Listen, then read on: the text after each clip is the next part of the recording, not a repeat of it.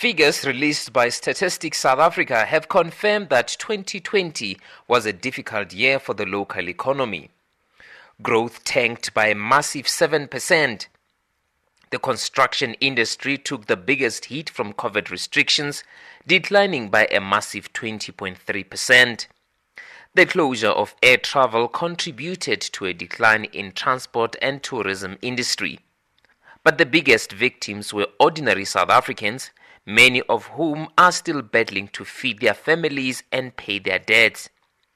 Professor Raymond Parsons is with the University of Northwest. I think when we talk about 7% or 6% or whatever it may be, I think we must just emphasize that behind that number last year lay a great deal of hardship. So we paid a high price for the pandemic last year. The negative growth figure for 2020 demonstrates the serious loss that households and business have suffered in terms of widespread business failure, huge job losses and massive shrinkages in disposable income. But there is an emerging silver lining. The GDP fourth quarter figure for 2020 showed that economic output grew by 1.5% in the 3 months to December, marking a 6.3% growth rate compared to 2019. This could improve the economic story in 2021. Most recent data suggests that a strong recovery is on the way. This comes as South Africa continues to bolster its lockdown exit strategy. And the pace and scale of vaccine rollout could determine the country's fortunes in the next few months. If all goes according to plan, the expected economic rebound could amount to about 3% growth this year. Parsons explains. The good news is that we have a much better outlook this year.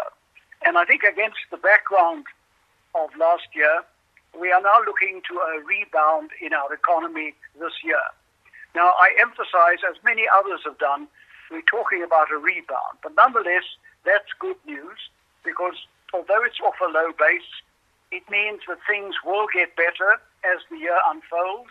It will depend on a number of factors, including on the health front. Prospects of positive global economic trends could give a helping hand to our growth.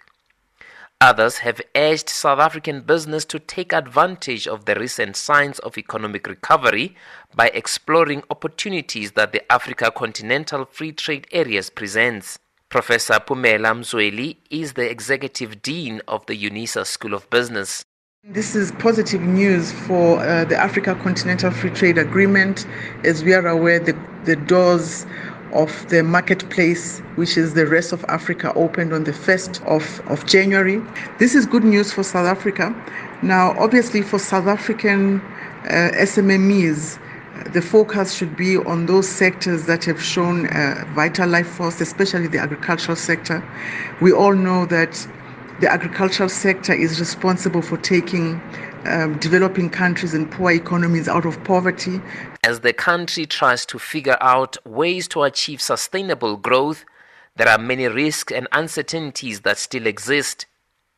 But for now, South Africa will be judged on its ability to restore national output and employment to their pre-pandemic levels. I am Tshepo Mongwai in Johannesburg.